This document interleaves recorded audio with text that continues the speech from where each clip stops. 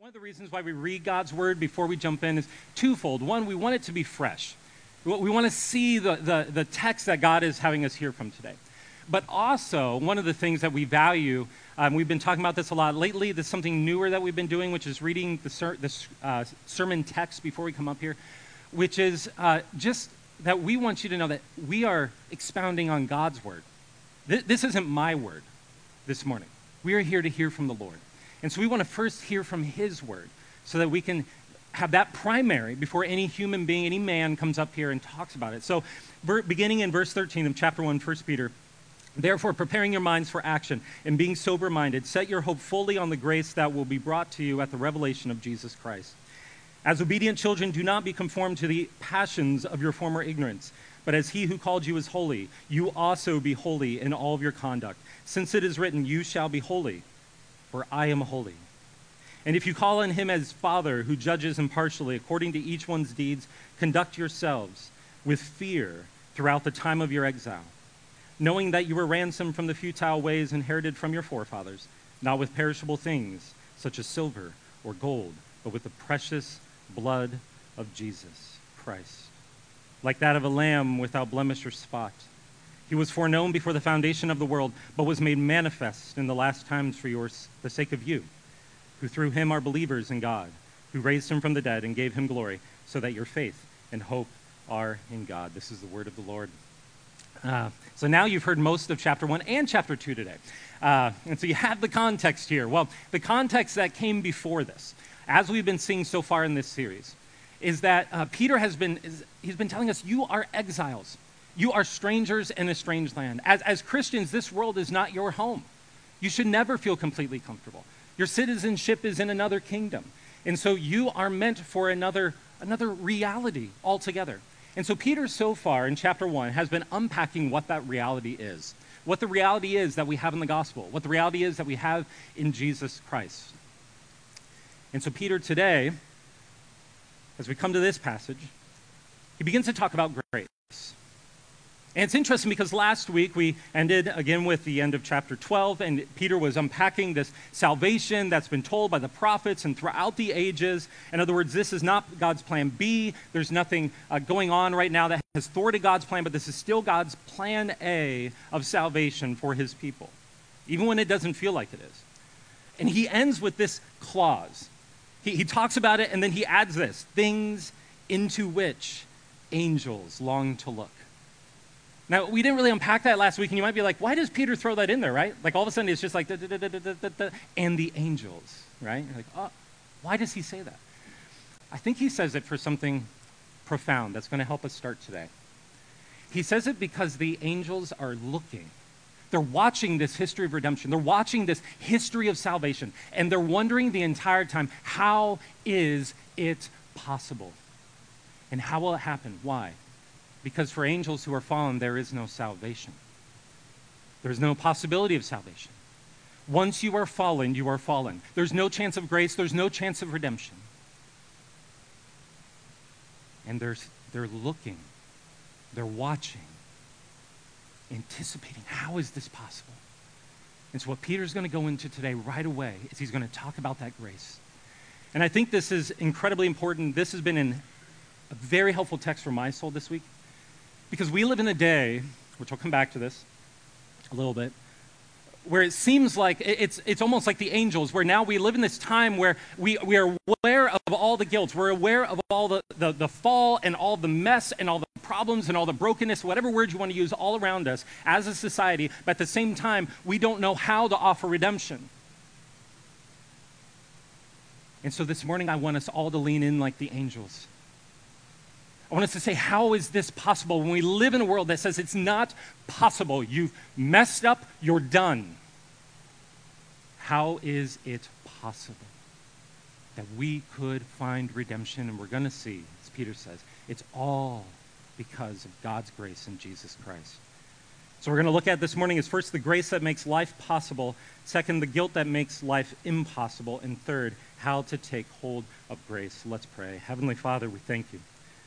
Lord, help us this morning as we wake up and our minds are foggy. And Lord, help us this morning to hear anew, to hear afresh of your grace. Lord, help us, like the angels, to lean and hear of it for the first time, to be amazed and overwhelmed by the grace that you've given us in Christ. We ask this in Jesus' name. Amen. The grace that makes life possible. Peter says something very interesting here as he starts. Starting in verse 13. Therefore, preparing your minds for action and being sober-minded, set your hope fully on the grace that will be brought to you at the revelation of Jesus Christ. So what Peter says here is everything in this life. So the revelation of Jesus Christ, I think what he's referring to here is when Jesus comes again, right? Jesus' second coming, when everything, all sin is done away with, when everything is made new. And he says, set your hope on the grace that's going to be revealed at that moment. In other words, Peter's saying, if you have a map of life and you're following that map, the destination, where you are headed, the end of the train line, it is grace. That word fully there is the Greek word for telos, where we get words like teleology and the words for the end of all things. And he's saying the end of all things, the anticipation you should live in light of, is that you have a sure hope of grace. You have a sure grace. And this entire life is lived knowing that one day you will be fully embraced, fully immersed in the grace of God. Now, why do I say that that's interesting? It's interesting because then Peter seems to say, when I read this next verse, that yes, one day you can have grace, but right now, be holy.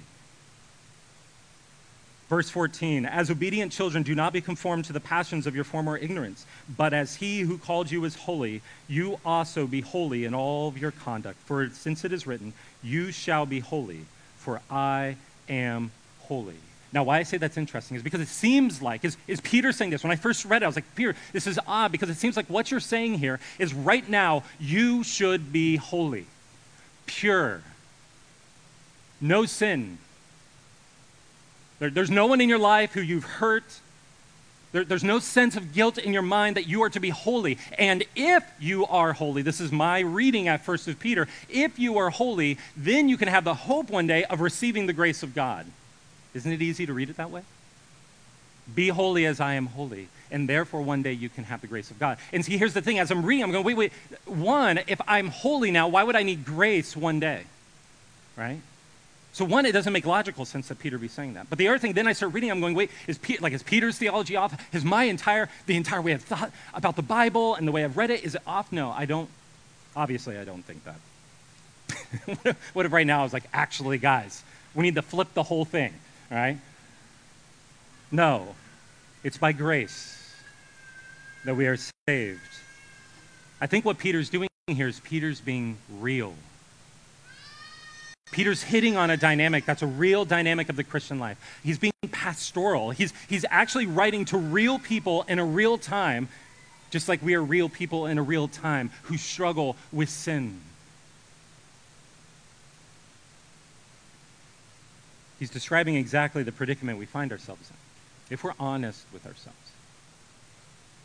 We live in a world made by a holy God, yet we often find ourselves falling short of that glory, of his holiness. And just to make it clear, the holiness of God, the Bible in the Old Testament talks about the state of the holiness of God as the koved of God, the weightiness, the presence of God, the reality of a holy and pure God who is perfection, of love and beauty and truth and goodness. Anyone measure up? None of us measure up. It's inescapable, this tension.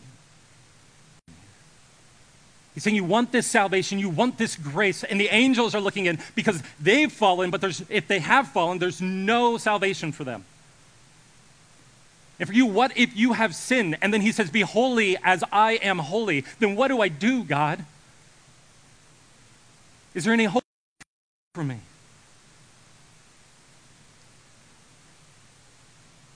It's an inescapable tension. A reality that we live with guilt. In fact, most of the 20th century, and here's the thing, I know that everyone's like, well, we don't really like to talk about guilt, we don't really like to talk about shame. Here's the thing, the entire 20th century, from psychological to psychiatric to sociological, historical, all the works have been, ever since Freud, have been trying to figure out what to do with modern man when you get rid of any standard of holiness, any idea of a God, What do we do? Because mankind still has this thing called guilt. And boy, does it stick around. And so many of the work since then, I could go into this. We could just do a lecture right now for like 3 hours on this. You have everyone from Ernest Becker, Denial of Death. It says that most of modern life is driven by the unresolved guilt that's in our soul. He describes it as like a freight train. When you're standing in the subway, if you've ever been in a big city and the freight train's coming in, or the train's coming in, and it just starts shaking. He said it rolls under your life in your subconscious, guilt and that sense of death underneath your subconscious like a freight train. It's just like everything's always shaking. And that drives your life. Guys like Eric Hoffer, who was a sociologist in the middle of the 20th century, he was one of the first sociologists studying the mass movements, totalitarian mass movements of World War II. And what he discovered, his claim, and this has been borne out ever since then on studying mass movements, and especially ones that end up totalitarian and controlling people and crushing people, being very inhumane, as he says, it starts with people who have what Irving Goffman calls a spoiled identity. And what they do is they turn to something to try, because there's this something that I'm not what I should be.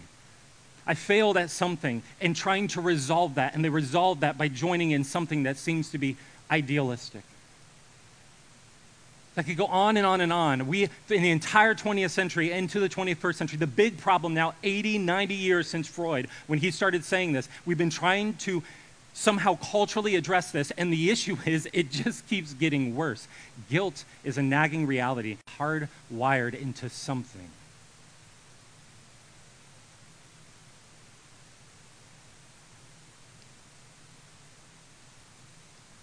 And at the end of the day, most don't know what to do. Most solutions either one, try to deny the guilt, make light of it, or deny the reality of a holy God, or any kind of standard. We'll come back to that, but Peter says you must first deal with both. Do you know that the Bible says there's a way to actually deal with, and I'm talking just really quick, I'm talking about whatever is the darkest thing that right now you don't want anyone in this room to know. Whatever that underneath the floor, not even the closets that you put there. It's like the thing you put underneath the floorboard and hid it there. And what Christianity says, what the gospel of Jesus Christ says is there is grace even for that. That a holy God can look directly at whatever is the worst of what we committed, whatever the deepest shame is that we're carrying, and say, yes, that is true, but also say that, yes, there's this thing called grace. How?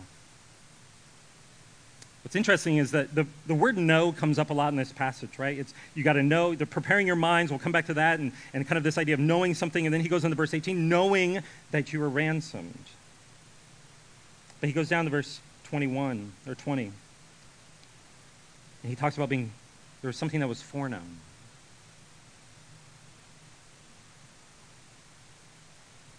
Peter says that before we ever even knew the depths of our sin and our problem, God already foreknew the solution. Think about that. Just think about the profoundness of what Peter is saying here. He's just told us before that God has this plan A of salvation. And it's so hard for this to sink into our souls when we're face to face with our sin, when we're face to face with our guilt. And so he doubles down and he says, no, this is not plan B. God has always been aware before you ever even committed your sin, before you ever even knew the depths of your sin, before you ever even woke up to the reality of the heinousness of your sin, how much you've hurt someone in your life, whatever that is, how much you've been hurt, whatever that sin and the weight of it is, God foreknew it. And he has provided a way that will sufficiently deal with it. God would not foreknow and create a solution that he knew would then fail. That means whatever it is that haunts you, that whispers to you in the middle of the night, whatever that thing is, here's what I want you to hear in the midst of all the voices that are around us right now. There is a path to redemption and healing and freedom. And it's found here in what Peter's talking about. And I know some of you are so racked with these things, so controlled, and you feel just like your soul is tied down or like you're suffocating, like grace is up there and you're like underwater, just drowning in this reality. Here's the thing, what Peter and I want you to hear this morning is that God's grace is sufficient.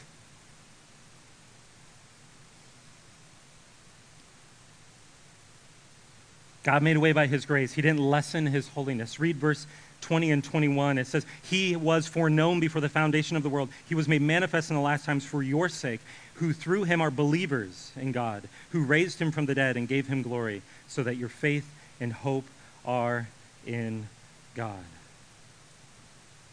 How did he accomplish that? Right before it, verses 18 and 19. Knowing that, this is what we must know, that you were ransomed from the futile ways inherited from your forefathers, not with perishable things such as silver or gold, but with the precious blood of Christ, like that of a lamb without blemish or spot. In the temple in the Old Testament, Peter is the sacrifice of Christ. Here's what would happen in the temple. Ongoing reality of sin. And so every day what was happening in the temple is the people would go to the courtyards there in order to go into the presence of God, to approach a holy God, to have that sense of guilt in their consciousness and shame before others around them. To deal with it, they would bring a sacrifice that was fitting for that sin. And what they would do, and I know this is really graphic, but this is the reality of how seriously God takes care or looks at our sin. And deep down, we know it is this serious. God says, my glory, my holiness, it is life. And in your sin, you have now taken away life from this world. And so life is the payment. And so they would bring an animal, and what they would do is they would hold the animal, and they would actually put their hand on the animal's head. You can read Leviticus, this is what they would do. They put their hand on the animal's head, and they would take a knife, and they would slit its throat. And while they looked into the animal's eyes, while life drained from its eyes and the blood drained from its body, they would acknowledge their sin that has caused this. Why the payment is necessary. And then as that payment was made, they'd be declared righteous. And what Peter is saying here is that there is now a blood because God, the holy God of the universe, entered a fallen creation.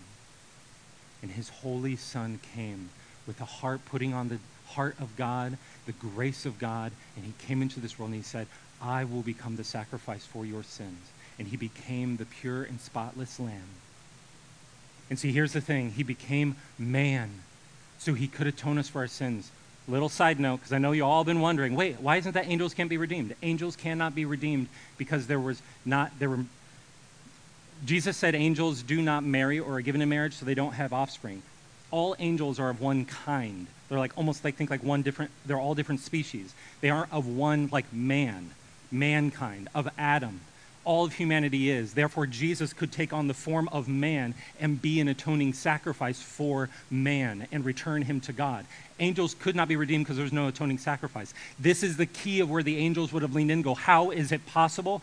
Blood of goats and bulls could not do it, but guess what did it? God himself became man, the holy God of the universe, and he took on our sin nature, and he died our death in our place, so that when he rises from the grave, we would rise with him if we're one with him and walk in newness of life.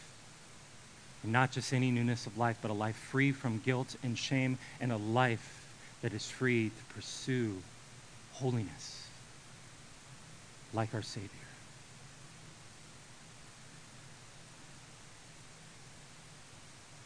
And Peter says, if you want to have a grace that makes life possible, put your faith in Christ. Look to him. He says in the end, the object, the clause that matters, our hope are in God. In God. The whole thing culminates is in God, not in us, not in what we can do, but it's in God. One of the ways to think about this, so one, we need to know about the grace of God if we're to have life and to have grace. And the way that you come to the grace of God is by trusting or placing your faith in Christ. And so many of us, what we do is we think that it's just about kind of like praying a prayer or something, and then, oh, I know that whole Christian thing, and then the whole thing about life is just get my act together and just prove it the entire time and prove myself to God. I know I've used this illustration before, but if you haven't heard it, I think it'll be helpful. When he says place your faith in God, in Christ. That matters. What you place your faith in matters because it's what gives you hope and confidence every day in life. I've talked about it before, I'm terrified of like ocean water. And so the idea of being on a ship is like the most terrifying thing in the world for me. And so I'm going to use a ship analogy. The Titanic, it's like a horror film for me. And so they're on a boat, right? If you remember when the iceberg hit the ship, right? And then it starts taking on water. And then all the people are walking around, right? Like the Monopoly guy's walking around, the violin guy. And they're like, oh, it's fine. The boat can't sink, right? They have incredible faith in that boat. Incredible faith. Strong faith. They understand the boat. They understand how it's designed and everything. They're walking around telling everybody, oh, get off. Just listen to the band, right? It's going to be fine. Grab some ice and make a drink. Make a cocktail. But the ship sank. What their faith was in sank. And they perished. If I were on the Titanic and that happened, it doesn't even have to hit an iceberg, right? It just takes off from the port, and everyone's waving their hankies like, yay, bye. And I'm just standing there like screaming, holding on to one of those big smoke pipe things, right? Just holding on, screaming, ah, right?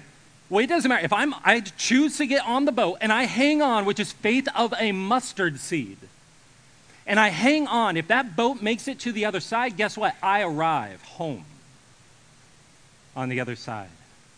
It doesn't matter. This is why in the New Testament, it doesn't matter the strength of your faith. It's not faith in your faith. It's not faith in your spirituality. It's not faith in your spiritual temperament or whatever it might be. It's what you place your faith in that matters. And what Peter says here is, are you placing your faith in Jesus Christ? Because he is the one who makes it through to the other side, so your hope and your confidence can be in him. Where do you place your faith for life? In the midst of that sense of guilt. Success? Career? A special someone? Where do you place your faith in? Grace makes life possible. But before how do we take hold of that grace? Peter makes sure we're not driven by guilt, or it will short circuit the entire process of the Christian life. The guilt that makes life possible. If we're called to holiness, yet we're in need of grace, that means our entire life will be lived within this gap. A gap that we'll sense. A gap between, God, you made me holy, and God, you called me to holiness, but God, I also find myself where Romans 7, when Paul's wrestling with God, like I do what I don't want to do, and I don't do what I do want to do. God, what am I supposed to do? And here's the thing, grace, or guilt, is a really complex thing. And I think we're all out of whack today on it.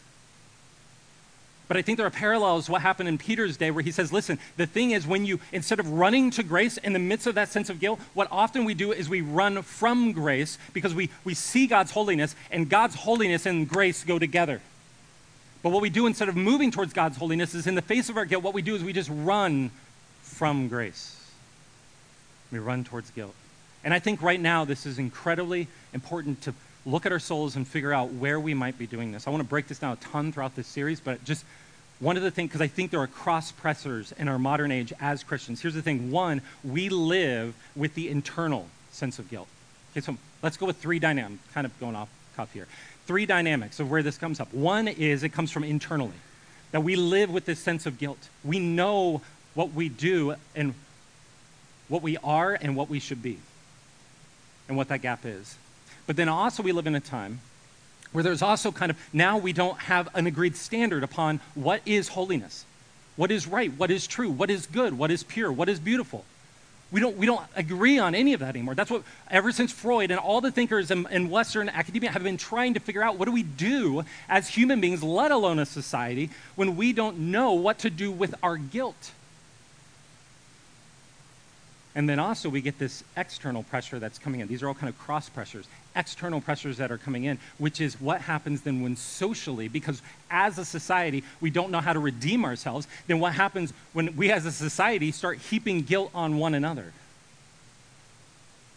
See, this is why I say it's one of the dynamics that Peter was seeing. was in verse 2, or chapter 2. I don't remember actually if we just read this during the scripture reading. But he says, beloved, I urge you, listen to this, what they're experiencing in the church. I urge you as sojourners and exiles to abstain from the passions of the flesh which wage war against your soul. Keep your conduct among the Gentiles honorable, so that when they speak against you as evildoers. Do you notice what they're doing here? That a lot of what the church is facing right now, and Peter knows this is why he's emphasizing grace. He says, you're in a world where everyone's always going to be highlighting where you're failing. They're always out there going, holy. Oh, look, you want to be a Christian. You're good? Look at you. Look at your life. Right, where they have just enough of a view where they can look in and they can point out all the cracks and all the things. In other words, the gap that you know is there in your life is being amplified publicly. And even if they're not pointing out exactly what the thing is, it creates and cultivates this constant sense of, I don't know how else to put the word, but hypocrisy. Being an imposter. And so what used to be just this internal reality, now we've amplified as society, especially if you're just scrolling all day on social media, where all you're hearing constantly, because we as society know how to point out flaws, we know how to point out where things are broken, but we don't know how to redeem. And so what happens in our day, and man, guys, I feel this. And here's what I feel, and this is why it terrifies me. This is what, if there's something that keeps your pastor up at night, and I wake up and I'm just calling out to God, it's just knowing that what happens is we don't even see how guilt is just constantly flowing over us. And what it does, it just burns us out and gets us to a place where we're just ready to throw in the towel.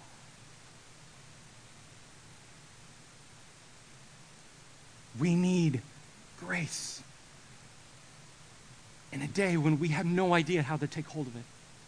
We'll come back to how we take hold of it, but 2 ways of running from guilt. Peter says in verse 18, he tells them to turn from the futile ways inherited from your forefathers. Now, what's Peter referring to there? He's referring to right there about the atoning sacrifices in the temple and the ways that they could atone for their sin. He's saying, turn from the futile ways. Turn from the futile ways of dealing with your guilt. And turn to the grace that's in Jesus Christ. And what he's saying is in our day, in Peter's day, we have ways that we try to deal with that guilt that are futile, that don't save us, that don't free us, that don't change us. And what he's saying today is the same thing.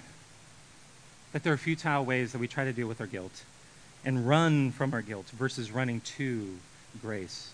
And just so you do not spend your life unconsciously running from something. Joy is found, peace is found when you know you're running to something. What Peter's saying here is, I want you to run to grace, not just run from guilt your entire life. 2 ways we run, numbing ourselves. Verse 14, Peter says, don't be conformed to passions of former ignorance. Why does he say that? Why? I think he says it because it's much easier to just turn around. It's much easier in the midst of when you come face to face with holiness. Because here's the thing, if you're going to be a Christian, if you're going to follow Jesus, you're going to follow the way of Jesus, and you're going to know him, and you're going to walk with him. Here's the thing, you're going to come up against the reality. You're going to walk right into a holy God. And the thing is, if you're living with this undealt with guilt, what will happen after a while when you come up to a holy God is that's when you start to just try to numb it and shut it down because you're so aware of this nagging sense that there's this gap and there's something I should be, but I'm not that. And God, what do I do with that? And it's so easy to become overwhelmed where you just start numbing yourself. This is why I see Christians pendulum swing from one side where they're like, I'm forgiven and I'm free, but then if they don't really know how to walk in that grace and take a hold of that grace on an ongoing basis, then what happens is before too long they find themselves turning to numbing themselves, entertainment, illicit pleasures, comforts, working themselves to death. We all have something that we turn to, something that numbs it, that just quiets that voice in our head, that can drown it with a bottle. That can quiet that voice just because all the things around us, we can just achieve more and do more and climb to a higher level in life. If we can just do that, then I can just silence all those internal voices. Even a successful life can be a numb life. A successful life is not bad. But God wants you to be, if you're gonna be successful, God wants you to do it with a heart that's alive to him, that has joy, that overflows, that's not trying to run from something, but run to something. Peter says that was your former ignorance. It was done out of ignorance, not knowing what it means to live a life that's built on something that lasts, that's true, but just trying to shut down guilt. But you have grace. One of the things we talk about in communion a lot of times is the world drinks to forget, but we drink to remember. The world drinks to forget, to numb, but we drink to remember. As Paul said, eat, drink, and be merry, for tomorrow you die. But for Christians, it's eat, drink, and be merry, for yesterday you were dead. We should be alive, filled with joy. The second one, though, is comparing ourselves. Peter addresses the other kind of running in verse 17. And if I call on him as Father who judges impartially according to each one's deeds, conduct yourselves with fear throughout the time of your exile. Peter says, remember that God judges impartially. He doesn't play favorites. He looks at the sin, he calls it what it is, and compares his standard is the standard, and if it doesn't measure up to his holiness, then he judges it as unrighteous, or if it measures up to his standard, it's righteous. And so what Peter does here is he says, there is a tendency, in order to get rid of our guilt, to not face our guilt, but actually to change the standard by which we measure guilt. And so what we do is we never look at the things we're guilty of, but we actually erect standards of our own that we then judge other people with. See how that works? Because now I don't have to deal with my stuff. I just make a big deal out of this stuff. And it's very easy to feel pious. It's very easy to feel self-righteous. It's very easy to feel better about yourself when you get to play judge and jury. But what Peter's saying is what that will do in your soul is it will make you incredibly self-righteous and down the road bitter because you won't even be able to live up to your own standards. And so what Peter says is instead, you have grace, so you do not have to run to creating different standards or erecting standards of your own. You can face the standards of the holy God of the universe. You can face them head on, and those can be the standards by which you measure all of life. And when you realize you need grace to measure up to those standards, and you realize that you have grace, what happens is that grace that you have overflows to others who don't measure up to those standards.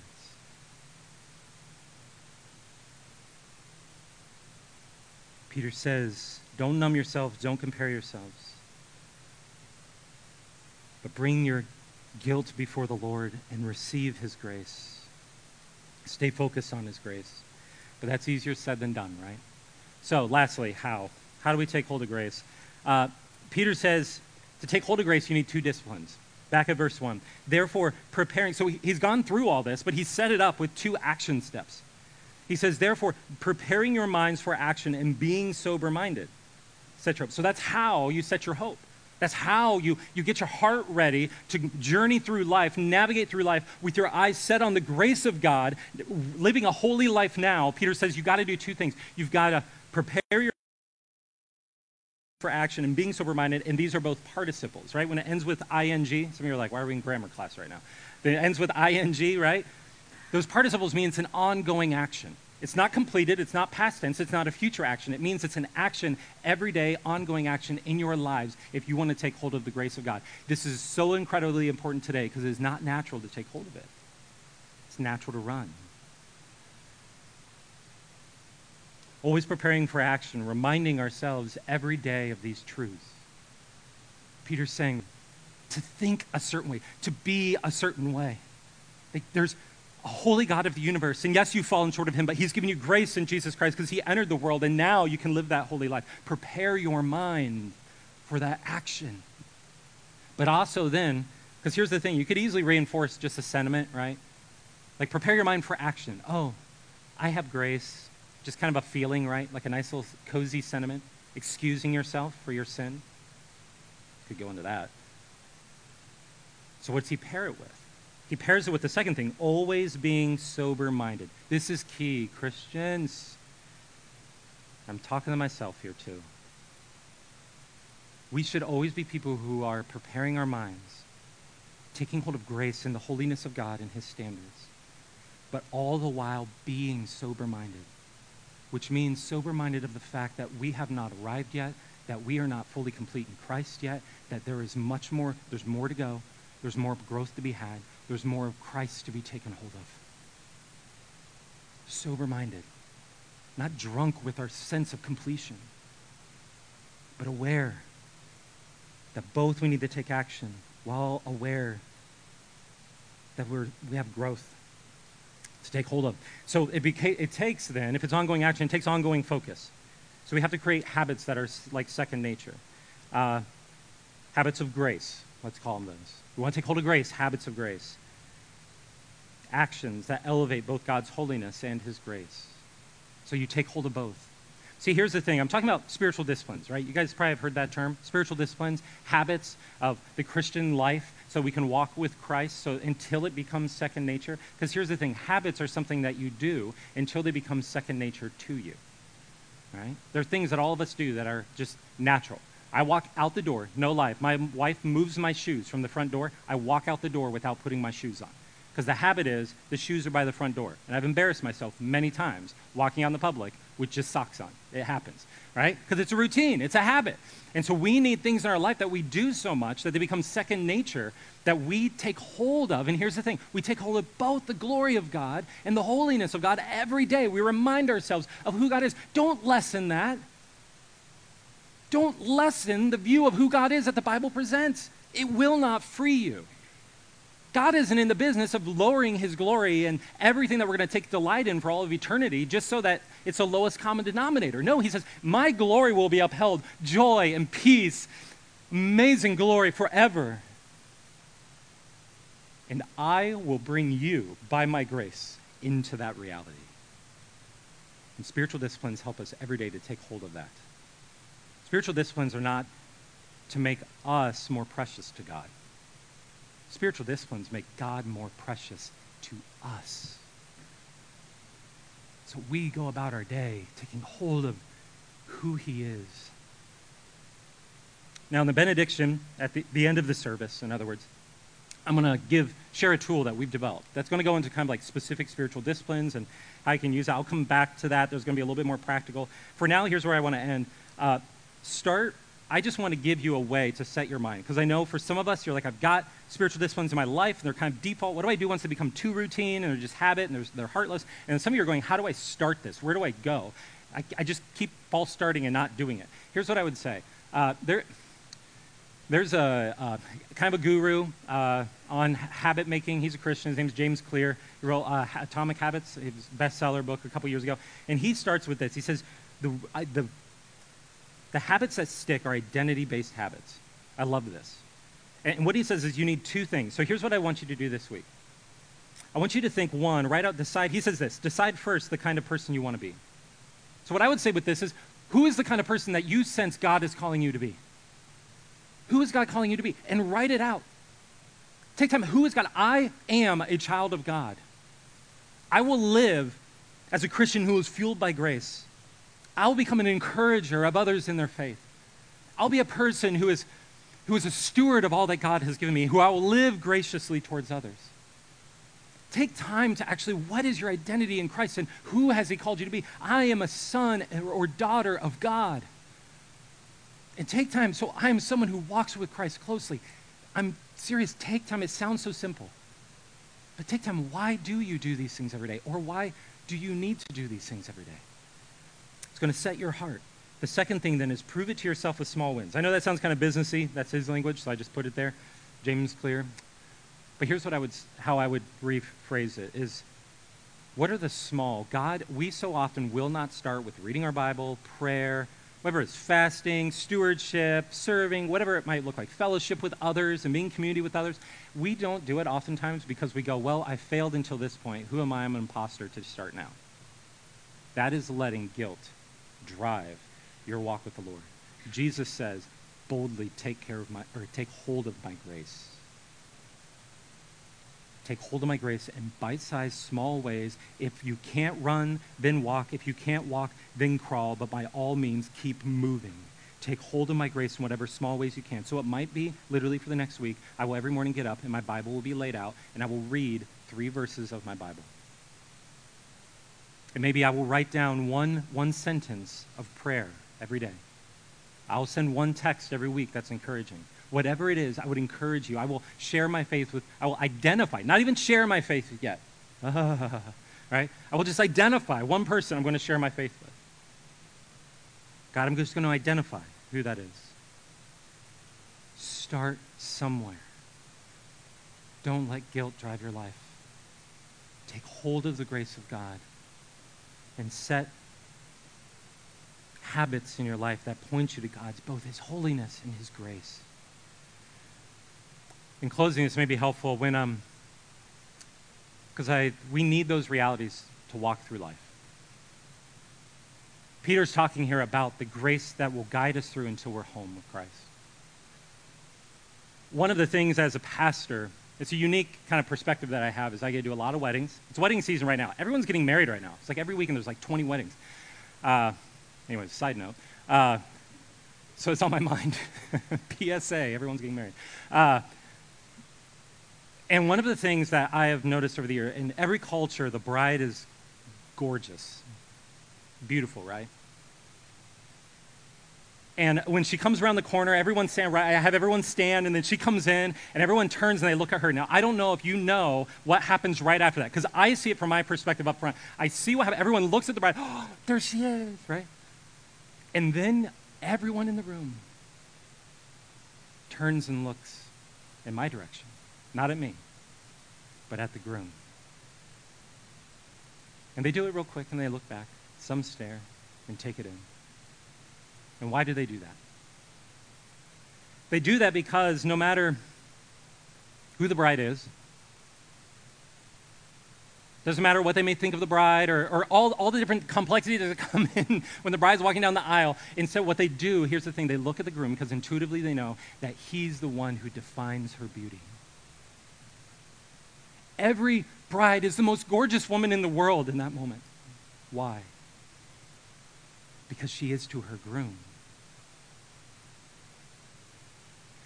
And I've never been to a wedding, no matter what people knew about the bride. No one ever yelled, "Faker!" Boo, right? Imposter, right? Hopefully you've never been the one that does that. Or else it really hurts the illustration. But I've never heard that. And why is that? Because his gaze defines her. It's the only thing that matters in that moment. You know, right? And he's up there, and even the biggest, burliest, like 7-foot guy who's like some Russian cosmonaut. I don't know why I said cosmonaut. You know what I mean? Like big guy, and he's just up there. He's like holding it back. I always have tissues. I'm like, here you go. Right? Like he's just reduced because he's like, I can't believe the grace of, and I get this woman, this is, our life begins here together.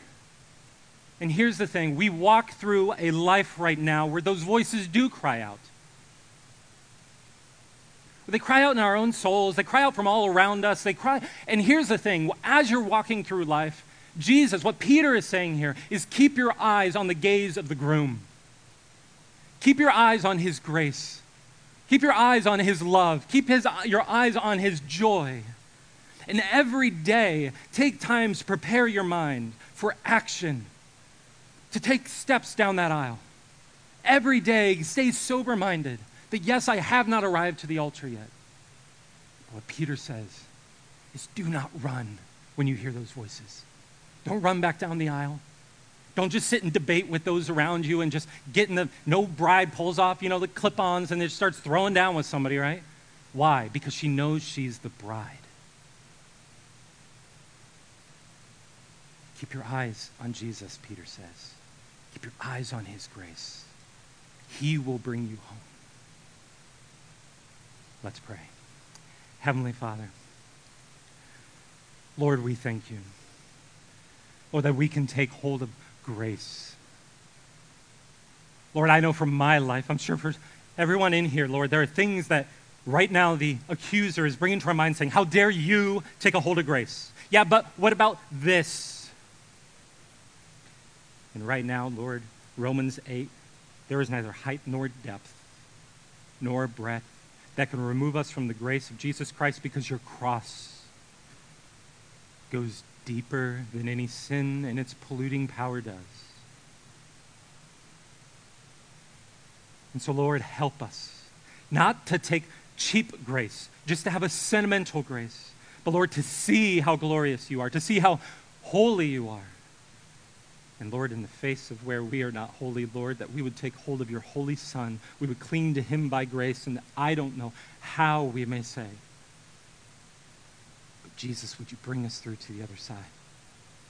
Would you just bring us through to tomorrow? And as we do so and we hold on to your grace, would we learn to walk, to put our feet down firmly in you, and live a life not our own, but a life that is yours. May we be found that by some miracle of your grace, we would become holy as you are holy. That we'd hold on to that until the day, Jesus, and as 1 John 3:2 says, when we see you, we'll be like you. We become as you are. Thank you, Lord. In Jesus' name, amen.